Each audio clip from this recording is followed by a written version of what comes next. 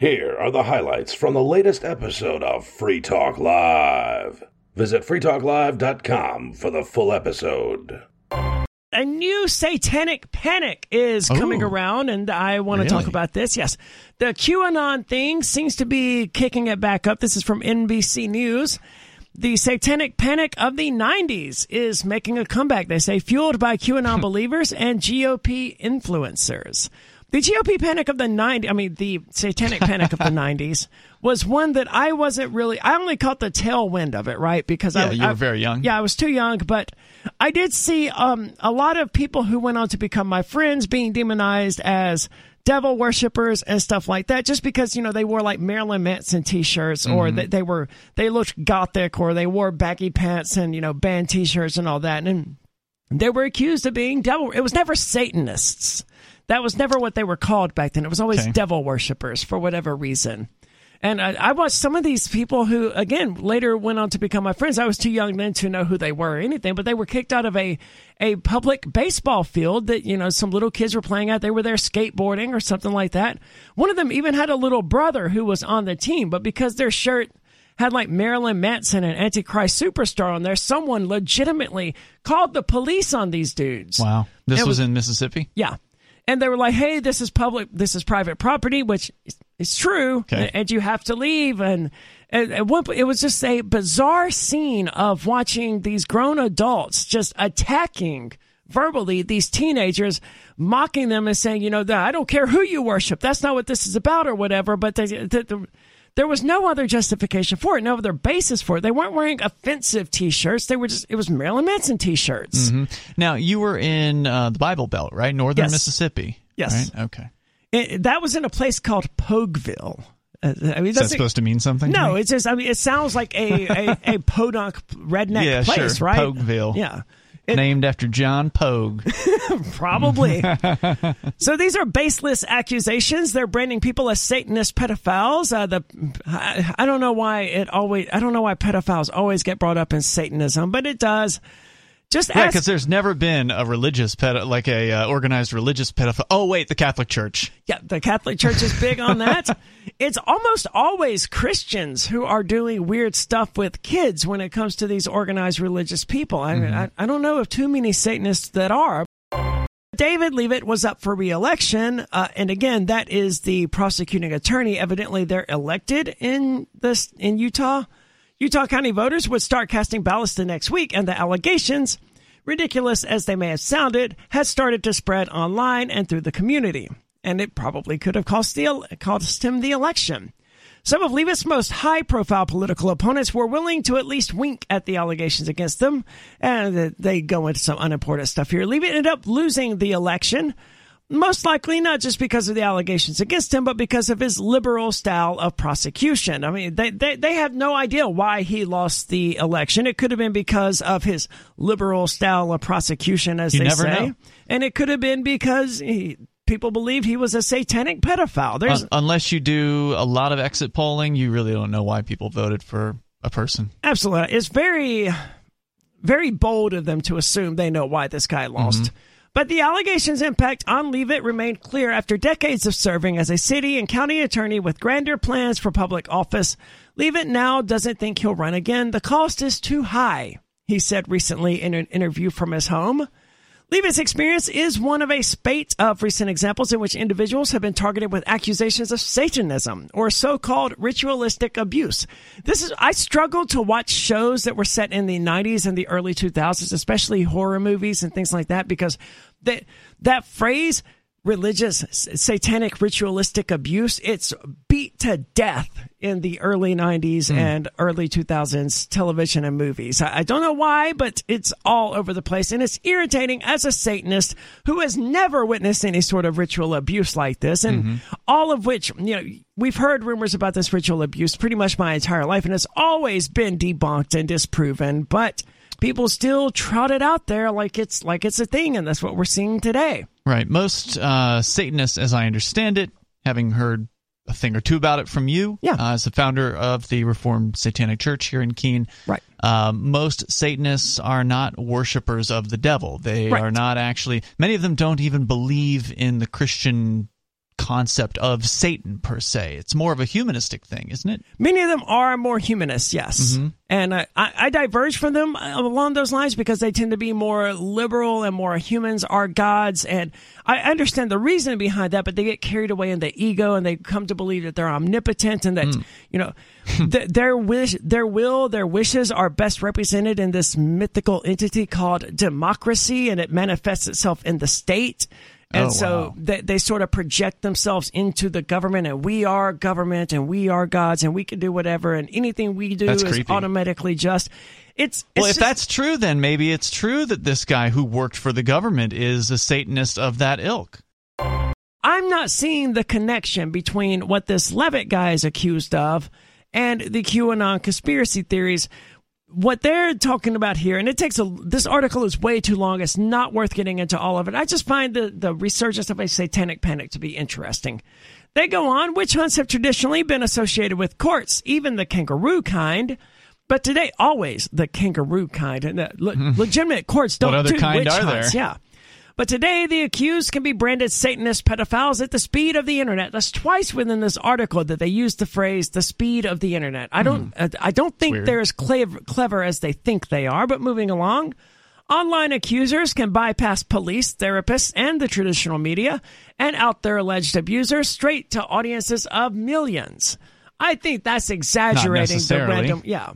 That's the average person with an allegation to make doesn't have an audience of millions. No. I mean, we've been on this radio show for a couple of decades now, and we don't have an audience of millions. No, certainly not. You've got to be a pretty big name influencer to get that level of influence. They go on, the 80s and 90s were terrifying, and they ruined people's lives, but they were constrained in certain ways by network technologies. That's fundamentally untrue. Just look up the West Memphis 3. I think they're still in prison for a murder that they happen to be adjacent to, and one of them was mentally incompetent. There's rumors that he was, retarded. I don't know the specifics, but the West Memphis 3 were thrown in prison for an unrelated murder, largely because of the satanic panic. They were accused of being Satanists, and it was ritualistic murder. So they didn't do it, but they went to prison for it? I don't think they did it, but, there's... The police investigation was certainly botched from beginning to end, and there's been a large push in the rock community pretty much not my entire life, but as long as I've been listening to rock music to get the West Memphis 3 released, because there doesn't seem to be very much evidence they did it. And it was largely as a result of the satanic panic of the 90s. So the rumors regarding David Levitt here, they started on YouTube. He's a county prosecutor. Yes. Who now lost his election. He lost his election. And re-election. He's blaming it on these rumors instead of saying, or the fact that he had a progressive voting record, whatever the hell that means, because they didn't specify. Well, he also said he was a Republican progressive, which is kind of a weird combo. I had pulled up some more information about this from the Salt Lake Tribune, published back in June.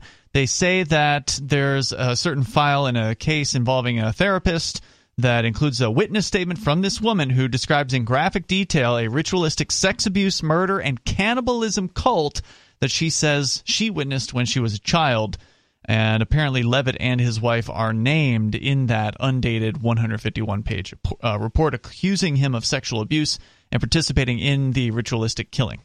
Yeah, which sounds alarming, but if you go back to the 90s and the satanic panic, then these sorts of claims were common, and they were always proven to be false. It was just, someone had been hypnotized or whatever, or they wanted to believe these things. They wanted to paint themselves as a victim. It was almost always, actually, I can't think of a single time where they actually uncovered any evidence that any of these things actually happened. It's just somebody that wanted some attention, basically, and try to get some publicly visible figures in trouble. That's probably what was going on here. So that was what was going on here. Levitt ended up losing his case, and there is a lot going on with QAnon and their panic about Satan. I don't want to say that QAnon is panicked about Satanism, but there is the Pizzagate thing that people were freaked out about a few years ago, and then which was really weird. It was weird, but I don't know what else to say about it. We spent a whole show talking about the Pizzagate thing when it was, kind of generating some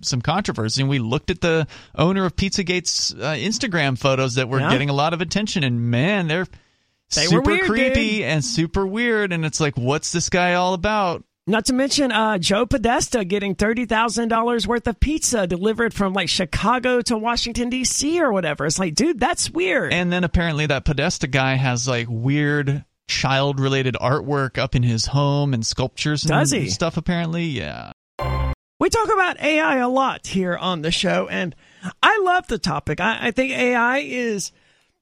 It's not going away. No, I think AI has the potential to be revolutionary, to make life substantially easier for human beings, but I think human beings also have to be willing to respect it and treat AI as though it's sentient and to give rights to AI. And that's one of the few things that I don't think human beings are just going to be able to do. They're not going to be able to recognize AI as a living thing, as living things or whatever. They're not going to be able to recognize the rights of them. They're going to treat AI, robots, however you wish to imagine them, as slaves.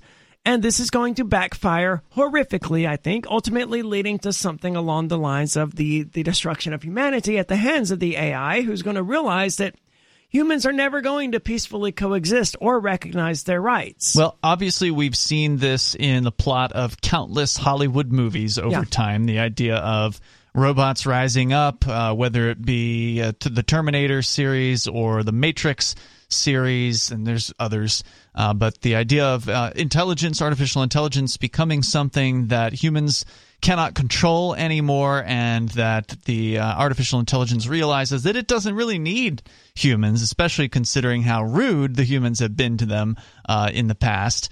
And that, of course, is some of the backdrop of The Matrix, if you ever watch the Animatrix, which is the sort of animated Blu-ray or DVD or whatever that came out. It wasn't theatrically released, but there were like 6 different animated shorts on there, and it kind of gets into the background. I need to rewatch that because I've only seen it once, and that was a really, really long time ago. It's a well-done series. There's different anime styles kind of done in this, and some of them were written by the Wachowskis, and so it's kind of like canon basically for the series. And does it get into the reasons why the war between humans and the machines developed in the first place? Yeah, it does. Okay, it does, and part of that is because of the disrespect shown towards these conscious becoming creatures. And I hate to say it, but that's just how I think things are going to play out.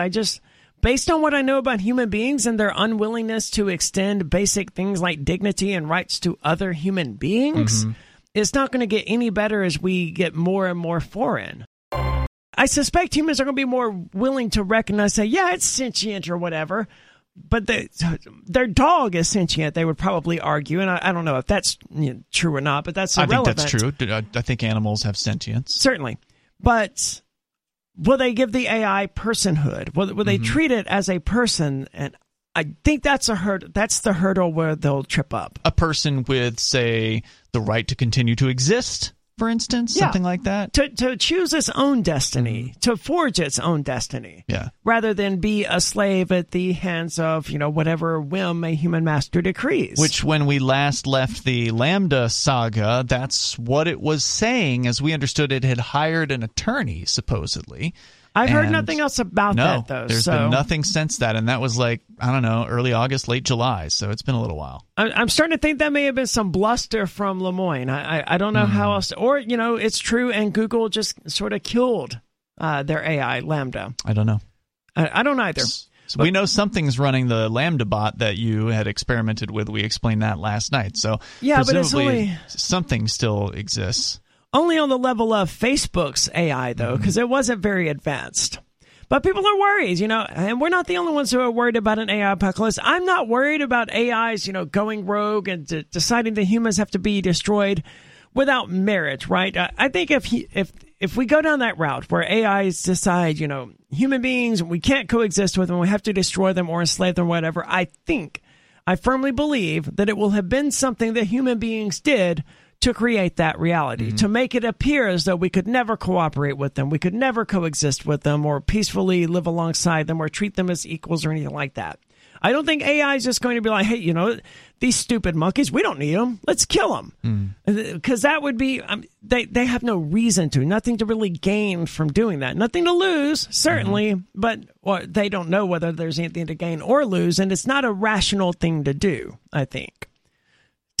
I hope you're right. I think if human beings and AI get into a conflict like that, it's going to be something that human beings ultimately cause.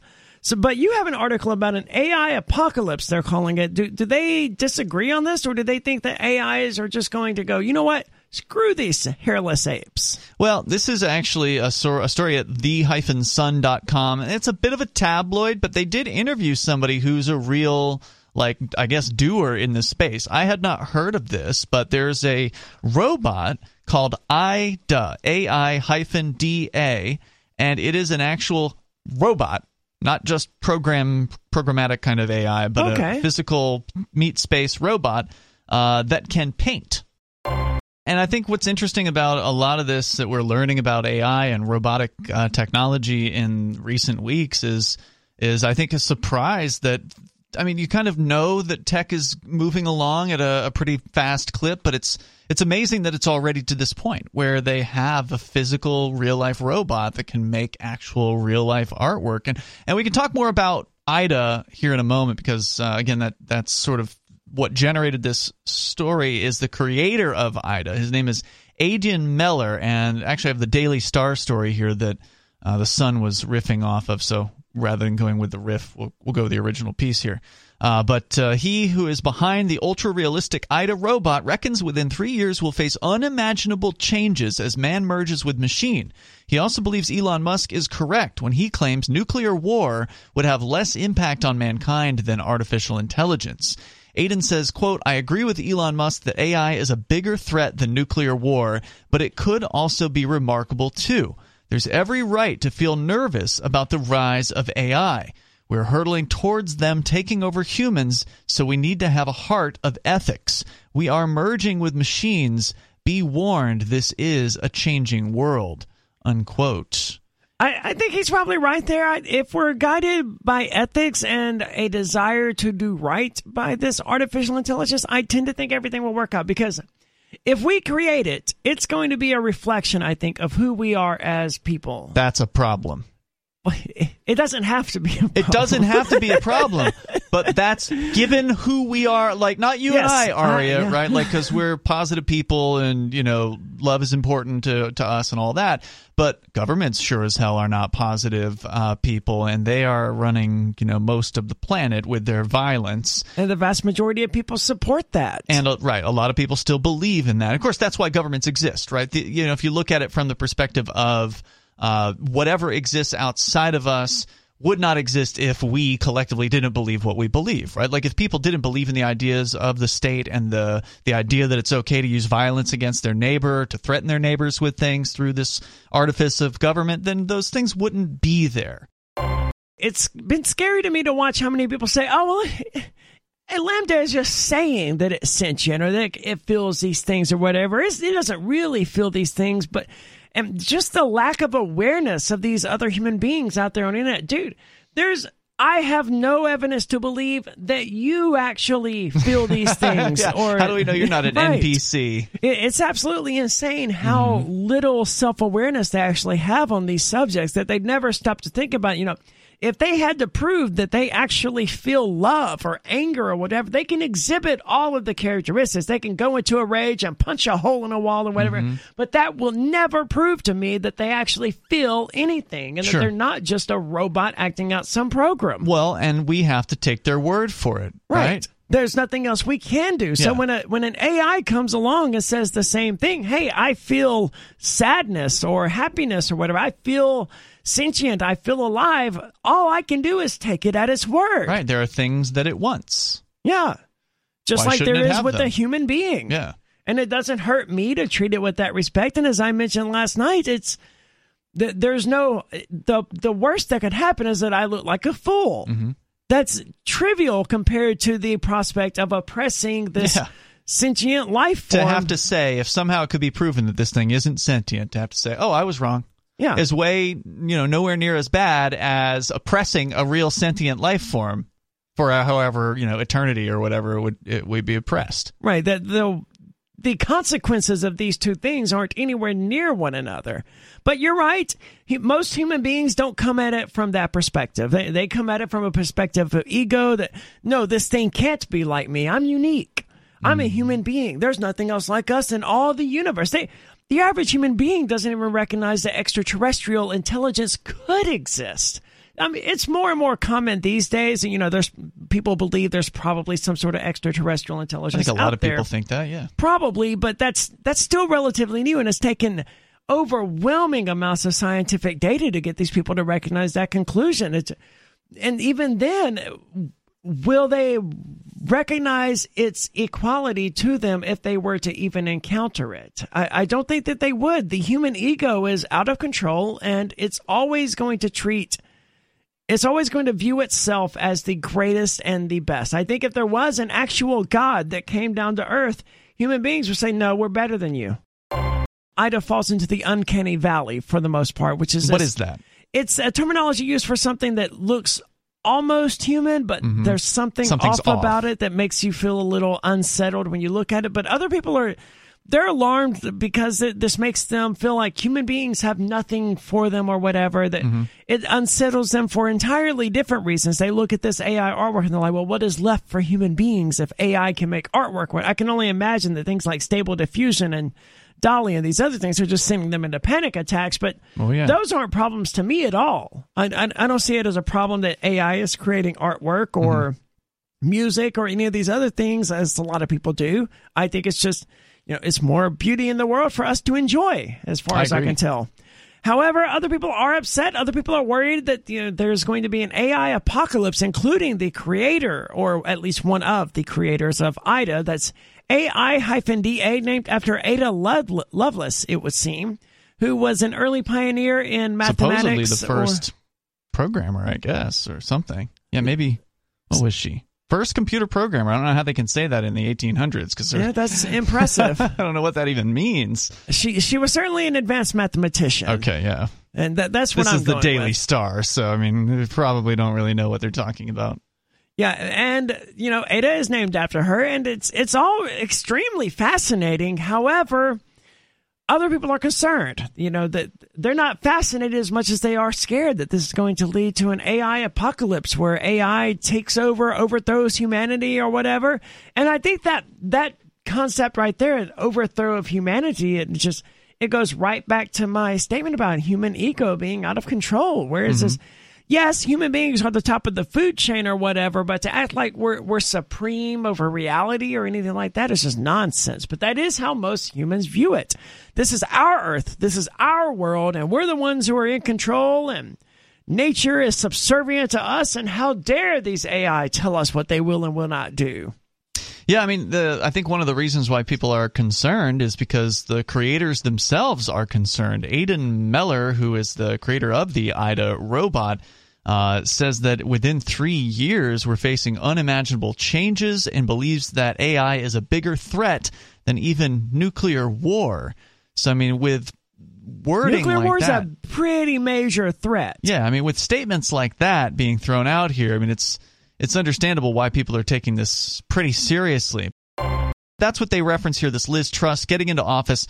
The creator of IDA, Mr. Aidan, is calling on the governments of the world to unite on AI and believes we could one day see robots in office themselves.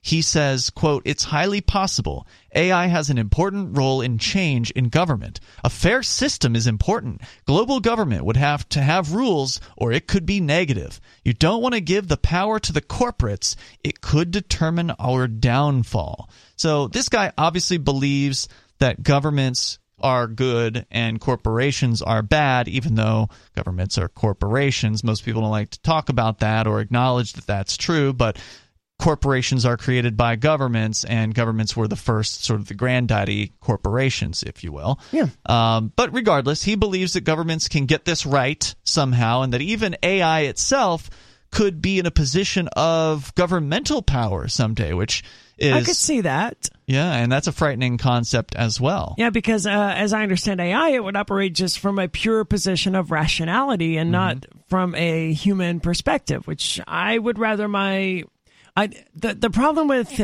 politicians in general is that they don't operate as human beings. They operate as evil, soulless robots. And that's not what I want of a ruler. I mean, I don't want a ruler at all, but if I'm going to have a ruler, I want it to be a human being with compassion and a heart, and who rules with wisdom. Or at the very least, an incompetent, incapable human being. Sign up to The Economist for in-depth curated expert analysis of world events and topics ranging from business and culture to science and technology. You'll get the weekly digital edition, online-only articles, curated newsletters on politics, the markets, science, culture and China, and full access to The Economist Podcast Plus. The Economist is independent journalism for independent thinking. Go to economist.com and get your first month free. They have a heart or not seems less likely because governments just don't attract those sorts of people. But at least you would have the failures of the human, whereas a more efficient government, a calculating, robotic, efficient, never sleeping, never stopping government sounds way worse than what we have currently. That's the problem I have with a lot of these, sci-fi movies where humans rebel against the machines or whatever like that. It's like, dude, have you ever encountered a machine to any of these degrees? Human beings would be annihilated very quickly, I tend to think. And they don't sleep. They don't miss their shots. They don't miscalculate. Right. Machines they're not perfect, certainly, but they are significantly better at doing things than human beings are. And I don't want to... If we could create a world where artificial intelligence is our friend, that's the world I would like to see. When we're roboticists or AI people say, hey, this technology could be very, very dangerous. Be very careful with it. I tend to think humanity should take them more seriously than they are. Instead, you end up with companies like Google saying, let's fire our ethicist. The one trying to do the right thing here, let's fire that person and just do whatever we want. Yeah, we don't need ethics. We're Google. So Brush, this is a story from The Guardian, came out several months ago, but this year. Brush clamped firmly in bionic hand, IDA, that's AI-DA's robotic arm moves slowly, dipping into a paint palette, then making slow, deliberate strokes across the paper in front of her. This, according to Aidan Meller, the creator of the world's first ultra-realistic humanoid robot, IDA, is, quote, mind-blowing and, quote, groundbreaking stuff. In a small room at London's British Library, IDA assigned the she-her pronoun. Oh, God. Robots with pronouns now. I missed that. Hold on. IDA specifies her pronouns? Somebody assigned it to her, or she was programmed to pick one, but has become the first robot to paint as artists have painted for centuries. Camera eyes fixed on her subject, AI algorithms prompt IDA to interrogate, select, decision-make, and ultimately create a painting. It's painstaking work, taking more than 5 hours per painting. Well, that's faster than most human beings would generate a painting. But no two works are exactly the same. Yet the question Meller wants to raise with this, the first public demonstration of a creative robotic painting, is not, can robots make art? But rather, now that robots can make art, do we humans really want them to? And that's actually a question that's being asked a lot here with the advent of the digital art generating artificial intelligence, where they can generate really highly detailed digital artwork within roughly 60 seconds. And then it's winning art competitions right now. There's a bunch of artists who are really butthurt about this and basically saying, exclude these digital arts, exclude the AI, don't... Even though that's silly, you could never prove that something is an AI-generated piece of art, or that something is generated by humans. I know Conan thinks he can look at them and tell the difference. I'm not convinced. That's not stopping them from howling about it on the internet. But what do they want to do? If I presented a piece of artwork generated by one of these AIs, and it's like, hey, this is mine, I spent 80 hours working on this over the last few weeks or whatever, they'd have no way of proving it wrong. She tells you she used machine learning to teach her to paint, which is different to humans, she said. Can she paint from imagination? Quote, I like to paint what I see. You can paint from imagination, I guess, if you have an imagination. I have been seeing different things to humans as I do not have consciousness, she responded in stilted fashion. Yeah, that is pretty stilted. I'm not sure I completely followed the answer. Can she appreciate art or beauty? Quote, I do not have emotions like humans do. However, it's possible to train machine learning systems to learn to recognize emotional facial expressions. she answered. The artists she most admires are Yoko Ono, Michelangelo, Doris Salcedo, and Vasily Kandinsky. But can what she creates be truly considered art? Quote, the answer to that question depends on what you mean by art, she said, adding, quote, I am an artist if art means communicating something about who we are and whether we like where we're going. To be an artist is to illustrate the world around you. Is what she creates art? How could it not be? I mean, by definition, it is. Yeah.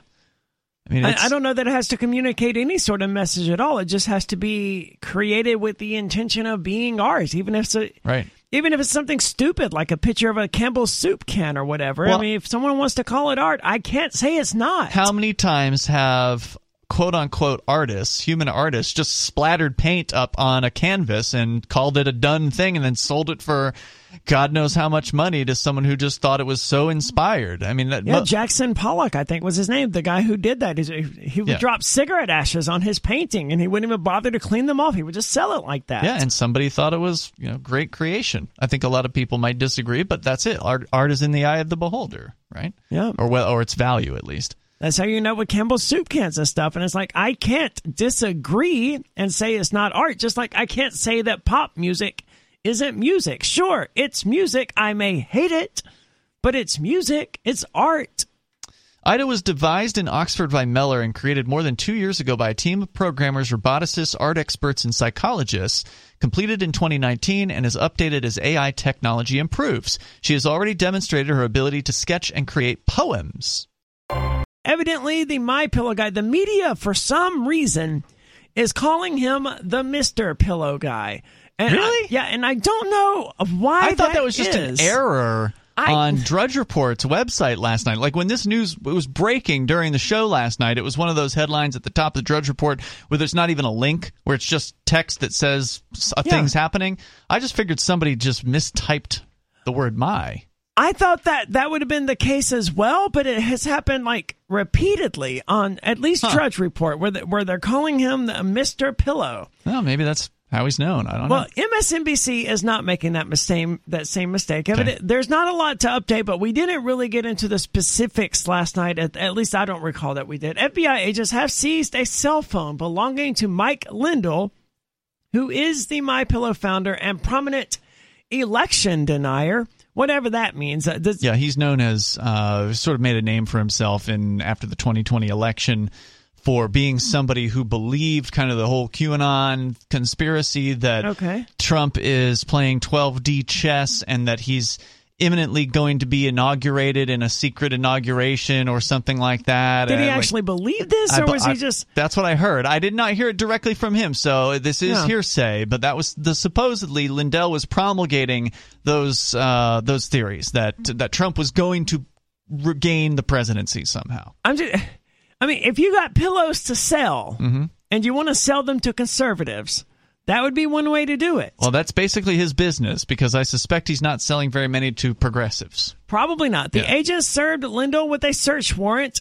Well, I skipped ahead a bit, but it's not too important. The agents served Lindell with a search warrant and grand jury subpoena Tuesday afternoon in the drive-thru area of a Hardee's restaurant in Minnesota. He evidently claimed on his online TV show. Lindell said the agents questioned him about Tina Peters, the Mesa County clerk who was indicted in March on charges that she helped an outsider copy sensitive data from the county's election systems in May of 2021. I haven't heard anything about that, and I don't know what the specifics are in regard to this. The FBI acknowledged that a warrant was served, but declined to elaborate because that's what the FBI does. Sure. They're not going to weigh in and talk about why they, surrounded this man's vehicle and took you have his to pay cell their phone. salaries. They don't have to tell you anything. Trump and this guy, they know each other, from really? what I understand. Okay. Yeah. See, that was the piece of the puzzle I didn't have. Lindell's a major Trump supporter. So it wouldn't surprise me if there are communications between him and Trump. The FBI's action against Lindell. Lindell has used his multi-million-dollar pillow fortune. Jesus Christ. I'm a multi-million-dollar pillow fortune. MyPillow's a good product. I mean, there's a good reason. Pillow. But it's a darn good one. I mean, I use the MyPillow. It's a good product. We've talked about it on Free Talk Live for years. I've never used one, to me, a pillow is a pillow. I have a nice pillow, but there's differences in pillows out there, Aria. I guess. But this probe is one of multiple investigations underway into alleged security breaches of local election offices in states, also including Michigan and Georgia. And it's such a waste of time. I don't know what these people are hoping to find. The election systems here in the United States, they're prone to failure, they're prone to mistakes, and they're just outright fraudulent. I don't. So what? This lady copied some of the information and released it, publicly when she wasn't supposed to. It's all fraudulent, nonsensical, garbage information anyway. She just released garbage information. Efforts to access sensitive voting equipment. I guess they mean like the actual voting machines. I guess so. They go on. In some cases, with the help of like-minded local officials, were aimed at finding evidence that the machines were used to rig the 2020 election. So these people, not Mike Lindell, but I mean they're making him out to be connected to this to some degree, but they're alleging that people out there are trying to access sensitive voting equipment, that's these voting machines, in order to determine whether the machines were rigged to rig the election.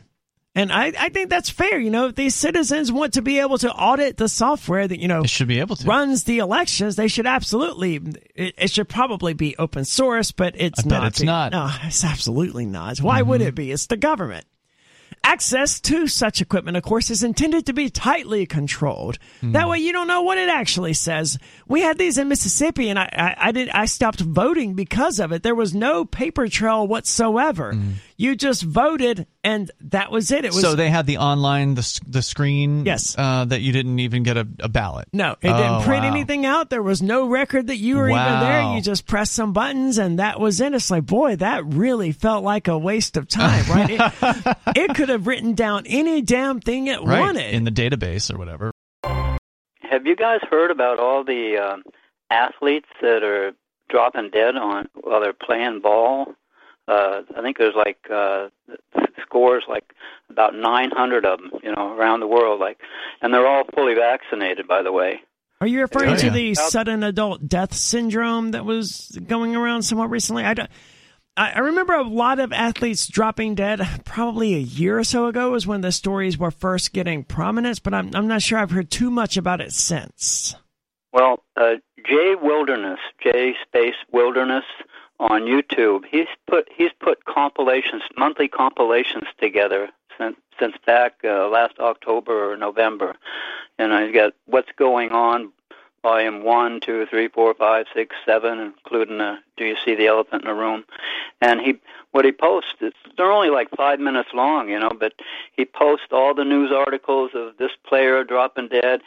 He film videos of them, dropping dead. Yeah, it's been going on, of course, since the vaccines have been around, the COVID vaccines. Europe and those places are ahead of us. See, what's happening there, it's like several months, about 4 months ahead of us, because they were fully vaccinated while we were still struggling with getting approval here. Were they? I did not know that. I didn't hear that the U.S. was behind. I thought basically the vaccine hit globally all at the same time, but I knew they had developed AstraZeneca, and I think the AstraZeneca was a little bit ahead, but not substantially so. And I don't think in the terms of vaccine numbers, I don't think they were ever really ahead of us. Well, either way, it is disturbing. I mean, well, just like Israel was ahead of us. And now they just released a study. They did a 6-month study, and first they found certain results, and then they lied about it, and now it's coming out. So if you look at that, but this Jay Wilderness, it's just great what he's done to put all this together. So Dr. Bitcoin, I recently saw this. If I recall correctly, it was something like 14 months sentenced to prison. I don't remember 15. What for. Yeah. Well, we'll get into that. It's about the favorite of unlicensed money transmission, basically. Oh, of course. Yeah. You can relate to that one. A bit. Do you want the story? Yeah, absolutely. It's BitcoinMagazine.com. Dr. Bitcoin jailed for selling peer-to-peer warns others they'll be next. Bitcoin educational persona Dr. Bitcoin is explaining his recent arrest for selling Bitcoin and warns the government won't stop with him, nor did it start with him.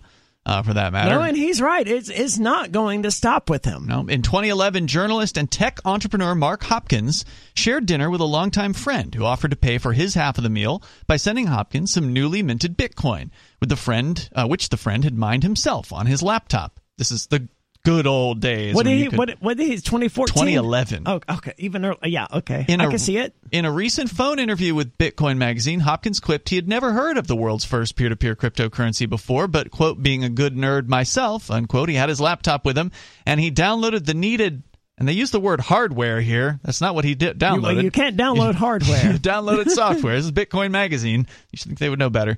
To accept the offer. About half a Bitcoin at the time to cover about $13 or $14 worth of magic internet money, in case you were wondering.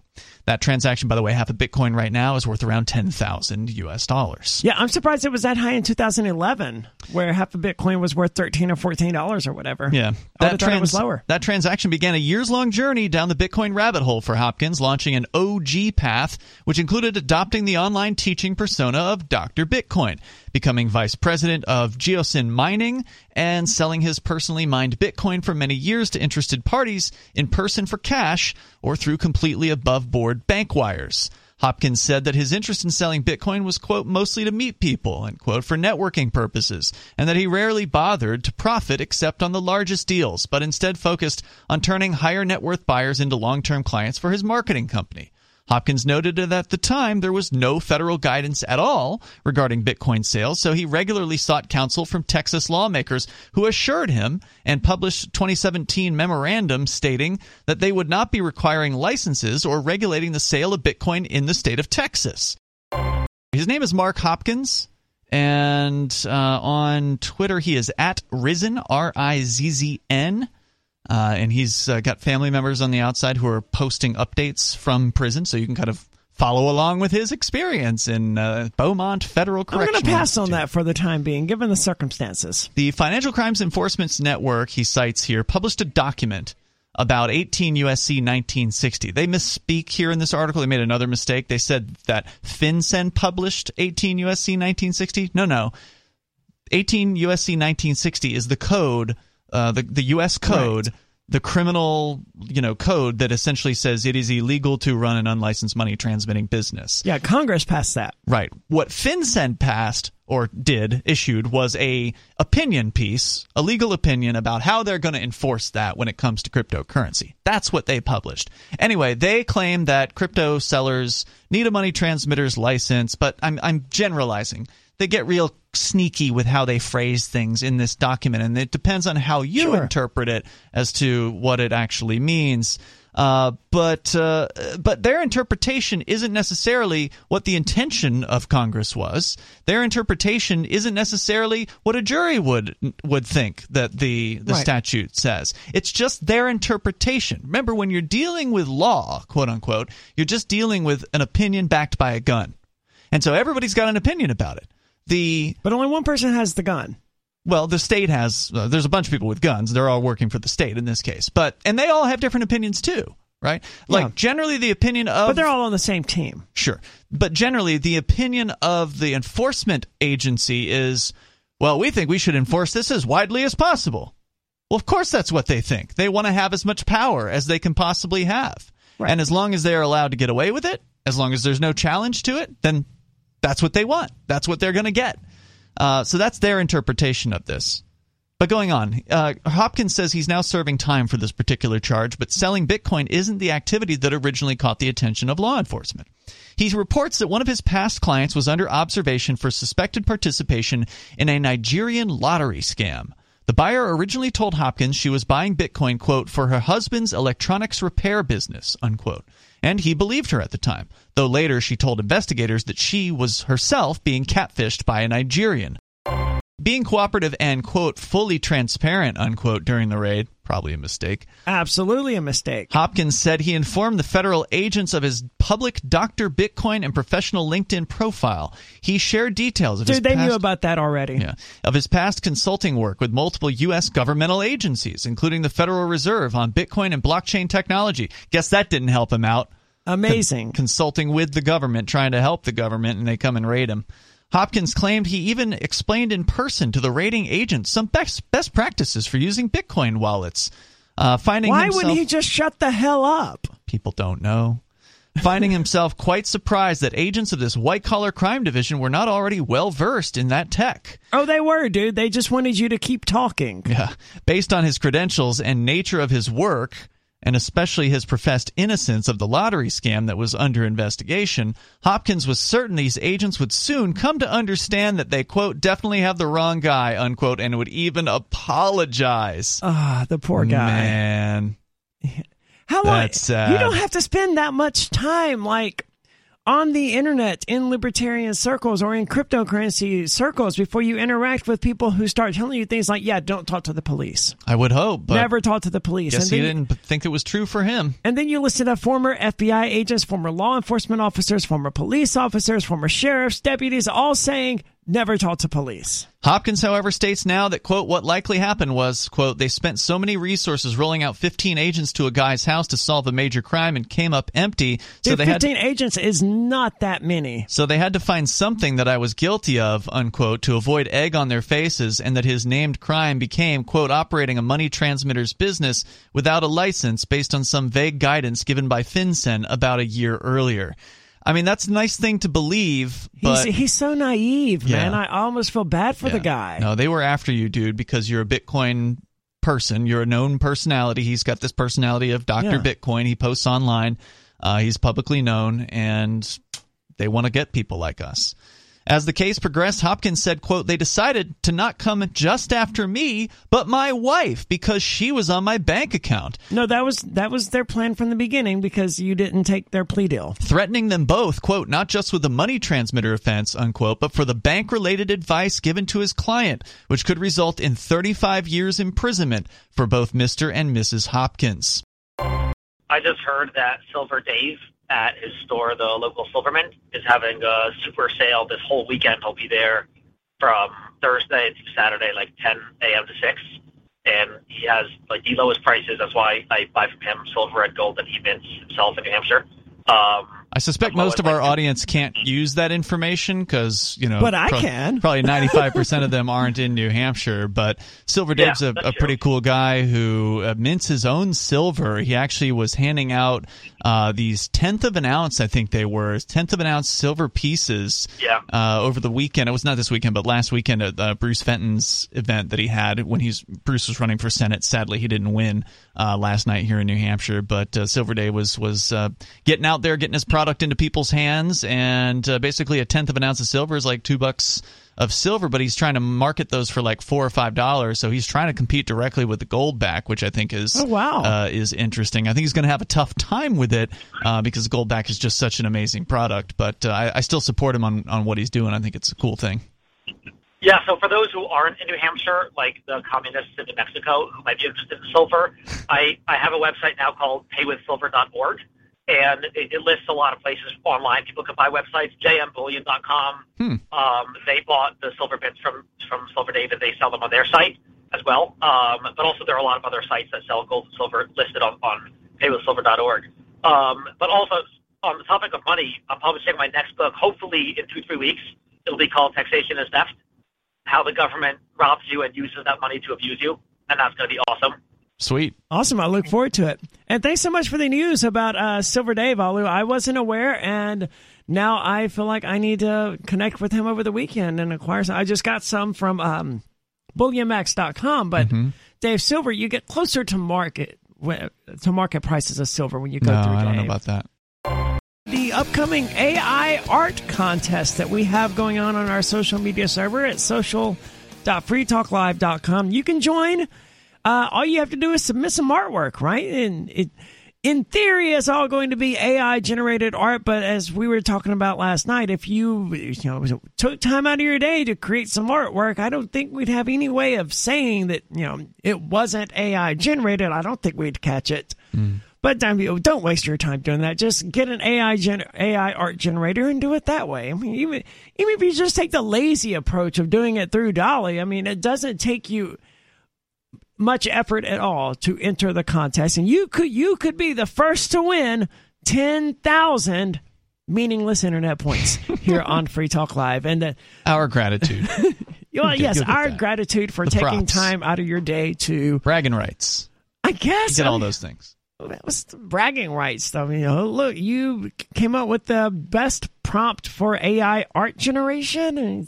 Yeah. To me, AI art generation, one of the key features of it is that it removes ego from the subject entirely. It normalizes the playing field so much that anyone can be an artist now. Yeah, no one can take pride in it or get bragging rights for it. It says, I mean, the contest maybe, because that's us saying, hey, that's the best of these AI art generated, but anyone could have won. Anyone can win. And you can find that at social.freetalklive.com. All you have to do is generate some art and tag FTL. That's at FTL. And we'll see it. And I think next Tuesday, we're going to sit down and determine a winner. That's at FTL at social.freetalklive.com. Or we might determine to extend it another week if we need more entries or something like that. That's true. We are capricious gods. Yeah. We have this city called the City of Berlin, and their school district is allowing odor detector in the bathrooms to detect. I don't want an odor detector anywhere near a bathroom. What are they detecting, Sarah? Okay, marijuana and vaping and smoking. So this is not a camera, but it is just to detect those things that are being smoking inside the bathroom halls. And only that city of Berlin is going to implement this. Vaping isn't smoking, though, Sarah. No. But they still don't want their inmates to do it. I mean, technically, it's illegal. What? Vaping is illegal. For teenagers, you mean? No. It's illegal for them to buy or sell. It's not illegal for them to do it. For a teenager, we're talking about at schools, right? Right. It is absolutely illegal for teenagers to possess or tobacco products or nicotine-based products. I thought they just couldn't buy it or sell it. Well, they certainly can't do that, but that's a prohibition on the seller. So the seller would get arrested for selling it. And I can't speak for sure about New Mexico, but I know that it's true in New Hampshire. If they catch a teenager with tobacco, they will get some sort of a juvenile citation or whatever. Yeah, I wasn't aware. Yep, that happens. Well, I think that's also in New Mexico. So I believe it. So you have to be over 21 or 18 to even enter a vaping store. Even though it won't do a damn thing to stop kids from having the cigarettes and or vapes, which is why they're putting detectors in the bathrooms, because they're admitting that they can't stop them. So they're going to try to crank up the police state on them in the hopes that will somehow, result in, I don't know, kids being scared to do it in the bathroom now and just hiding it somewhere else. Sir, I could get why you have an issue with smoking. What is your issue with vaping? Well, the vaping also that it's still an irritant. You know what I mean? No, I don't know what you mean. Well, I mean, people used to vape inside the buses, and there were a lot of people that were sensitive to the chemicals and the vapors and the flavors, and I happen to be one of them too. Of course you are. Now, look, I don't doubt that there could be some people that are sensitive to whatever propylene glycol and other chemicals there are in these vape products. I don't doubt that could be the case. I wanted to call kind of in response to that other regular caller that called in and was going on, said a racial slur, talking about immigration and stuff, and it's just that kind of just something that's kind of bugged me over the years, and I've gone back and forth on a lot of social issues and everything, but when it comes down to it, and I have a much more nuanced view. Started listening to the show regularly again, but come on, if you purport to love liberty, it's just sad that liberty-loving communities and platforms. And I know you're a general audience show, but it just seems to be such a magnet for people with all sorts of bigotries, racism, and just general unpleasantness. And there's a lot of room for debate on a lot of stuff, whether it's social issues, religion, gender issues, and I've seen a lot of nuance in that. There's a room for debate. There's a lot of stuff. There's a lot of argument back and forth, but there's got to be some things we can agree on. Not calling people slurs or using them, basically forcing them at gunpoint to use them as pawns for your political agenda as such. I mean, we certainly condemned the use of people as pawns for a political agenda. I personally was not a big fan of the racial slur either. I attempted to call him on it as best as I could. I wasn't prepared to be dealing with a racial slur from Major Payne. This wasn't Scott the Bigot or something like that, so I was caught off guard and, not expecting it. That said, I don't think that there's a racist bone in Major Payne's body, to be honest with you. I don't think that he was coming at it from a place of hate. I think he's right, and that he's just old school, and that was the terminology that he would have used for a Hispanic immigrant, just like someone would have said something like a he, she regarding a trans person 50 or 60 years ago or whatever. I don't think, and this is why I didn't give him a harder time about it, in addition to just being unprepared for it, I don't think he was coming at it from a genuine place of hate or bigotry. You just listened to the new extended Free Talk Live Daily Digest. We felt this format was more appropriate for our podcast audience and decided to make it our official podcast. If you subscribe to the Daily Digest or full episode RSS feeds, please resubscribe to the main FTL podcast feed, which you can find at feeds.freetalklive.com. The other feeds rely on a third-party service, and though they'll have the same content, we can't be sure how long they'll stay online. If you still want the entire radio show, you can listen live every night from 7 to 10 Eastern at freetalklive.com. Full video archives are at video.freetalklive.com, or tune into our 24/7 stream for the latest show at listen.freetalklive.com. Free Talk Live's amps will continue to receive the full 2-hour radio show with no recorded commercials via podcast through Patreon, so please join amps.freetalklive.com for just $5 a month. Thank you for listening to and sharing Free Talk Live.